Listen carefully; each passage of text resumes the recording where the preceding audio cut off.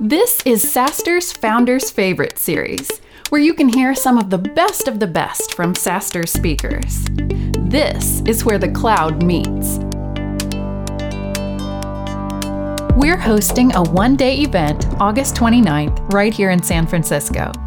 Our greatest of all time speakers will lead tactical sessions on sales, marketing, and customer success. Head to www.saastrscale.com and grab your ticket today. Up today, HubSpot CEO Brian Halligan.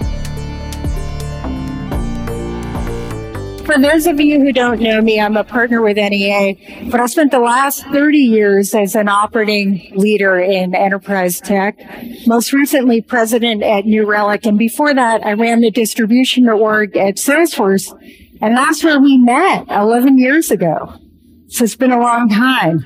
Brian, if you don't know who Brian is, conceived of HubSpot in 2005. The original concept for the company was an inbound marketing platform.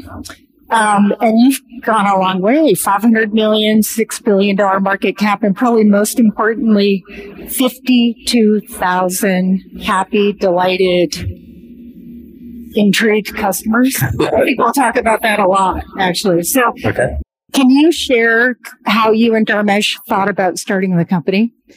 Sure. We started the company back in 2006, so we're SaaS like grandparents these days. There were two ahas about HubSpot, actually. I had an aha and Dharmesh had an aha. We were both in business school, and my aha was I was spending some time at a local venture capital firm helping the founders think about, how do we grow these companies? And so, what's the plan? How are you going to grow the company? So, well, we're going to buy a list and send a lot of emails. We're going to hire telesales reps. So we're going to cold call. We're going to do the big trade show, hire the PR firm, yada, yada, yada. And the more I watched it, the more I became frustrated with the playbook. It just didn't seem to work anymore. People were sick and tired of being marketed to. They're good at blocking the email out with spam protection, and they've got caller ID, and they've got ad blocker software. It's just nearly impossible to reach humans with that traditional playbook. And so I thought marketing was broken. Dharmesh's aha was very different. He had blogged his way through business school, and I was watching his blog, and he had no people and no money. It was just him writing in between classes. And I was on Alexa. You guys probably remember the old Alexa before the current Alexa was you could track traffic. And he had 100 times more traffic in his crap little blog than any of my wealthy venture-backed startups. And so I was like, what's happening here? And we started to describe the world as there's two sides of it. There's a whole new way people are shopping and buying. And the way to reach them was what we started calling inbound marketing. How do you pull people in through SEO? How do you pull them through the blogosphere? How do you pull them through social? Versus outbound marketing. How do you, instead of interrupting them with cold calls and emails and ads and stuff like that, how do you turn it on its head and go from outbound to inbound? And that's sort of the kernel of the inbound philosophy. And then the next step was try to implement it.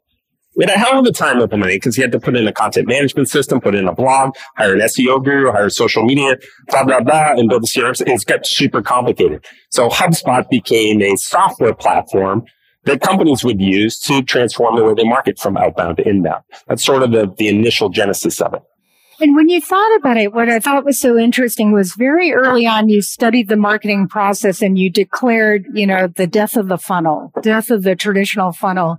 You came up with this concept of a flywheel. Can you talk about that a little bit more? Yeah. If the original vision was around inbound versus outbound, the current vision is funnel versus flywheel. And I've been in sales and marketing positions my entire career. And I consider myself a funnelologist. I kind of grew up with the funnel. And the more I studied the funnel, the more I think it's broken. It just doesn't work as a metaphor anymore to describe how people really buy and describe how modern organizations really scale. And there's a couple things in particular I think are broken about the funnel. And it's sort of rooted in modern society. So I think one of the problems in modern society is nobody trusts anybody anymore. No one trusts the government. No one trusts religion. No one trusts media. No one trusts social media.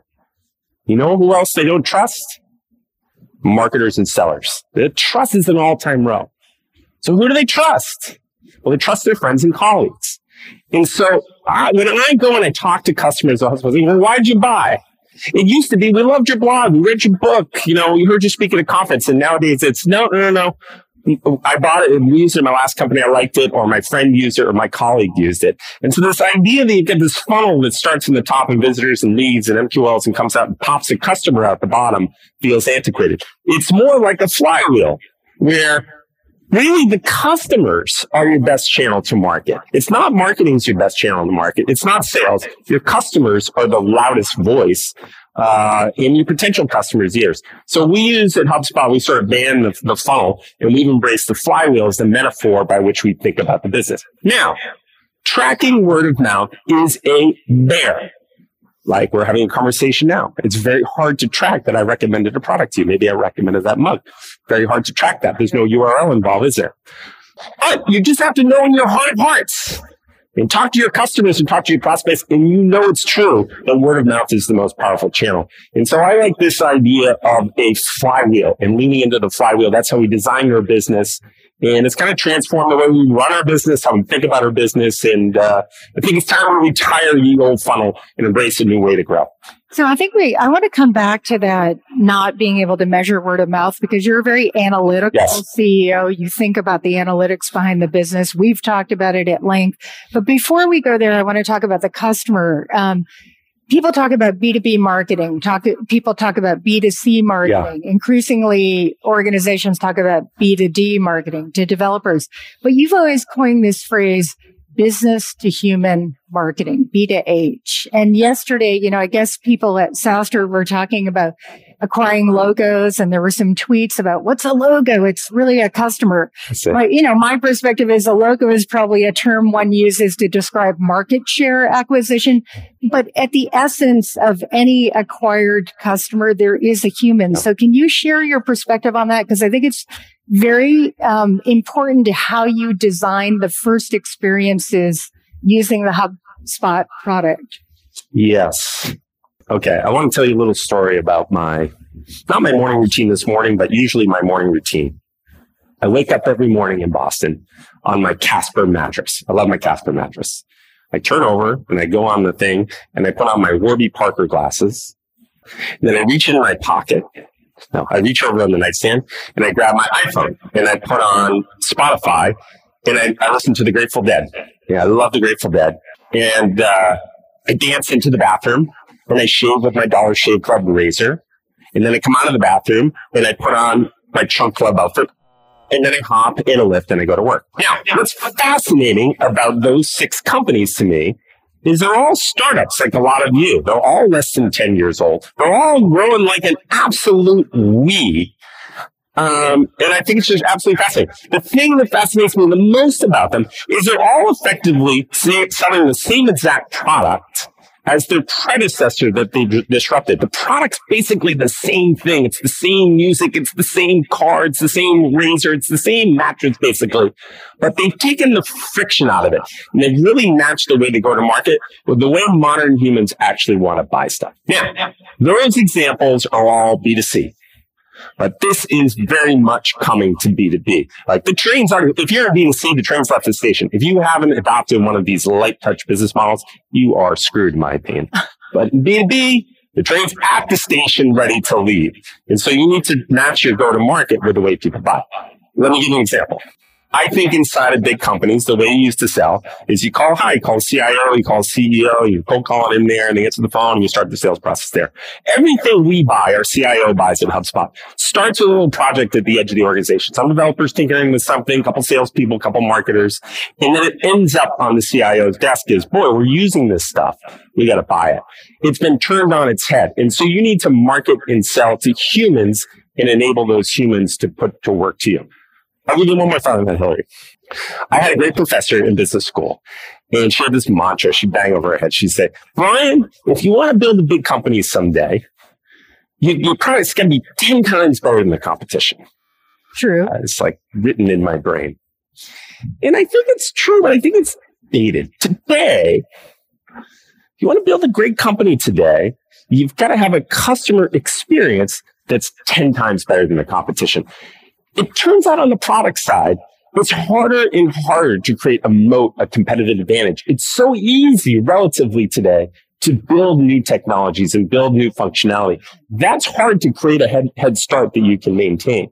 But a go-to-market advantage, business model advantage, that is much more sustainable. So yes, get product market fit, but obsess over go-to-market fit and build a real moat. Think as much about your business model and your go-to-market. That's the sustainable advantage. That's the big winners in the market today for people who really innovate on that side.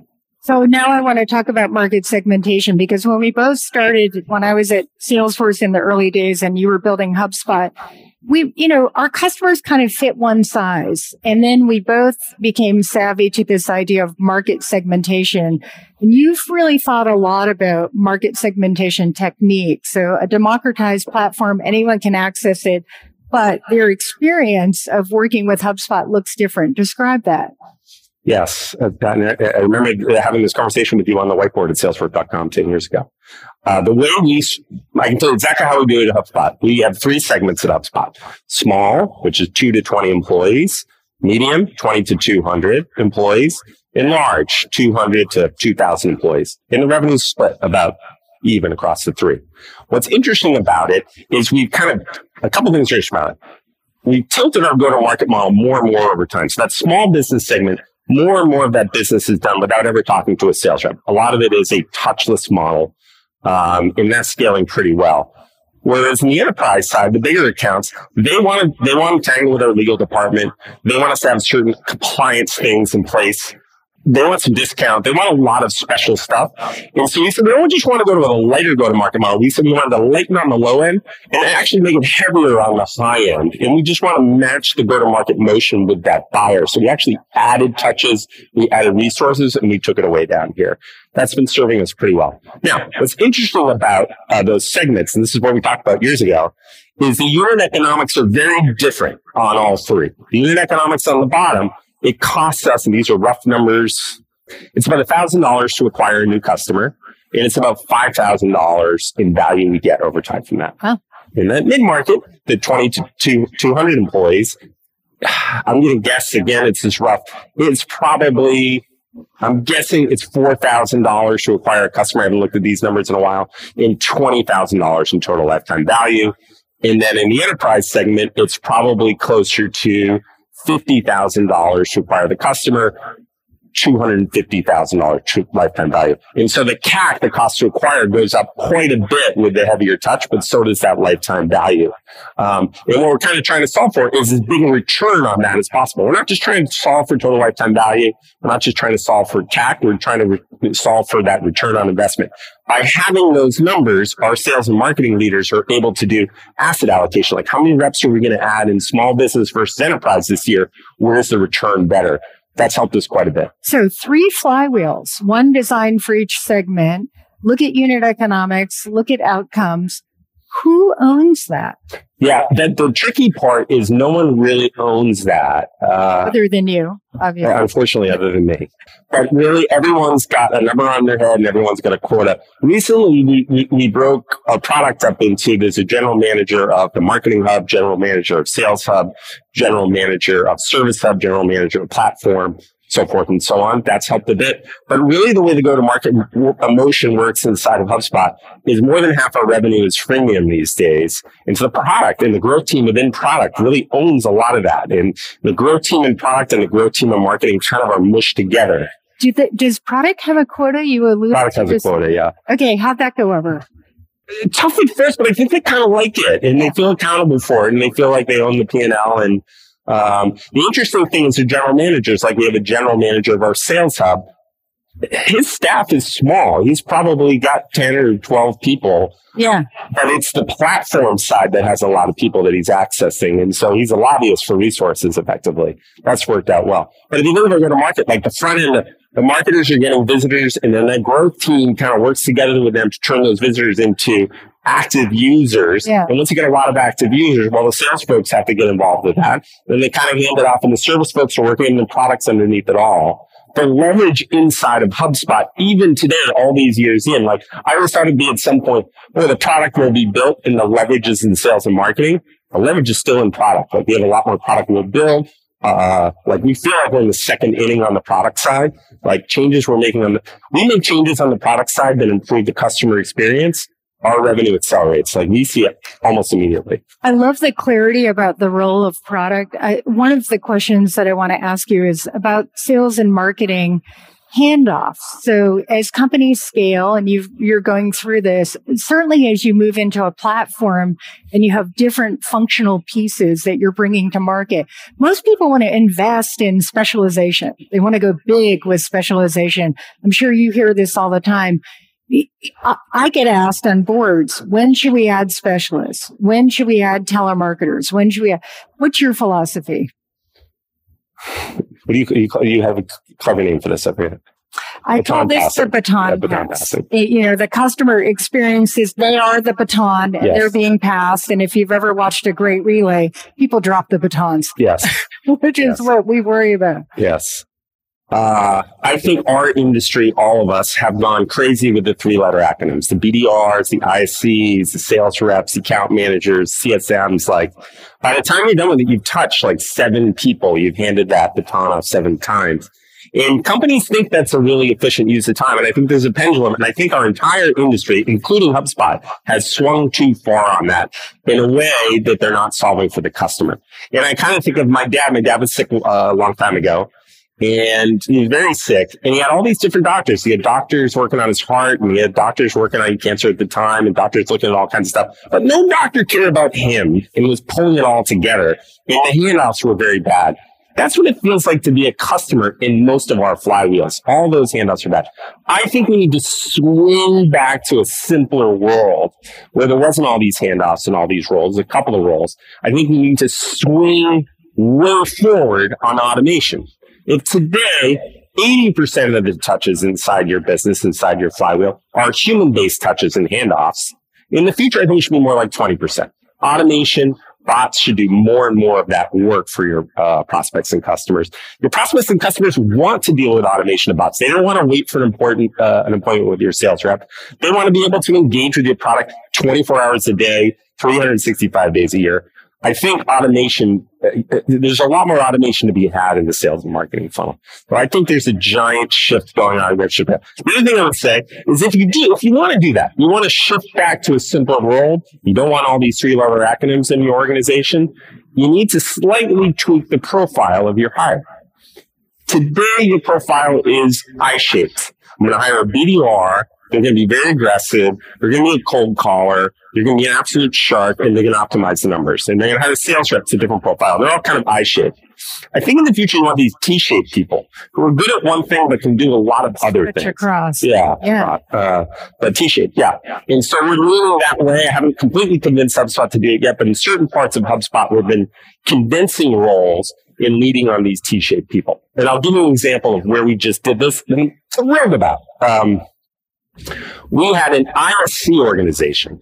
That ISC organization was the organization that responded to chats on the website and inbound phone calls, of both there's a lot.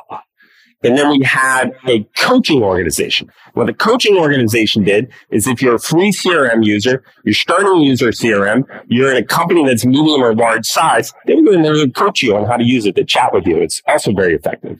We combine those two organizations, and these people were sort of inbound specialists. They were a little salesy. These people more technical. We're kind of combining those two organizations to skip a handoff. And those people are very much a T-shaped organization. I like that new team a lot.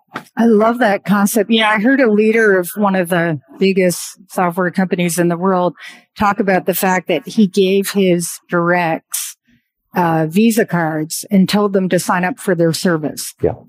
And it raised a lot of consciousness, shall we say. And so that's what you're really describing, that people look across and then they walk in the customer's shoes and they really understand what the human experience feels like. And often it's not well designed. Yes. I think what's really novel that you're saying is that you hold product responsible for, as the digital technologies advance, product and marketing need to create this integrated experience that feels great, to support the flywheel, which I love as a concept. Yeah. So maybe we go into our lightning round questions. Let's do it. Huh? Okay. So Biggest change as a CEO as your role has evolved? Take us through big concepts of where you were and where you are. Who do you admire?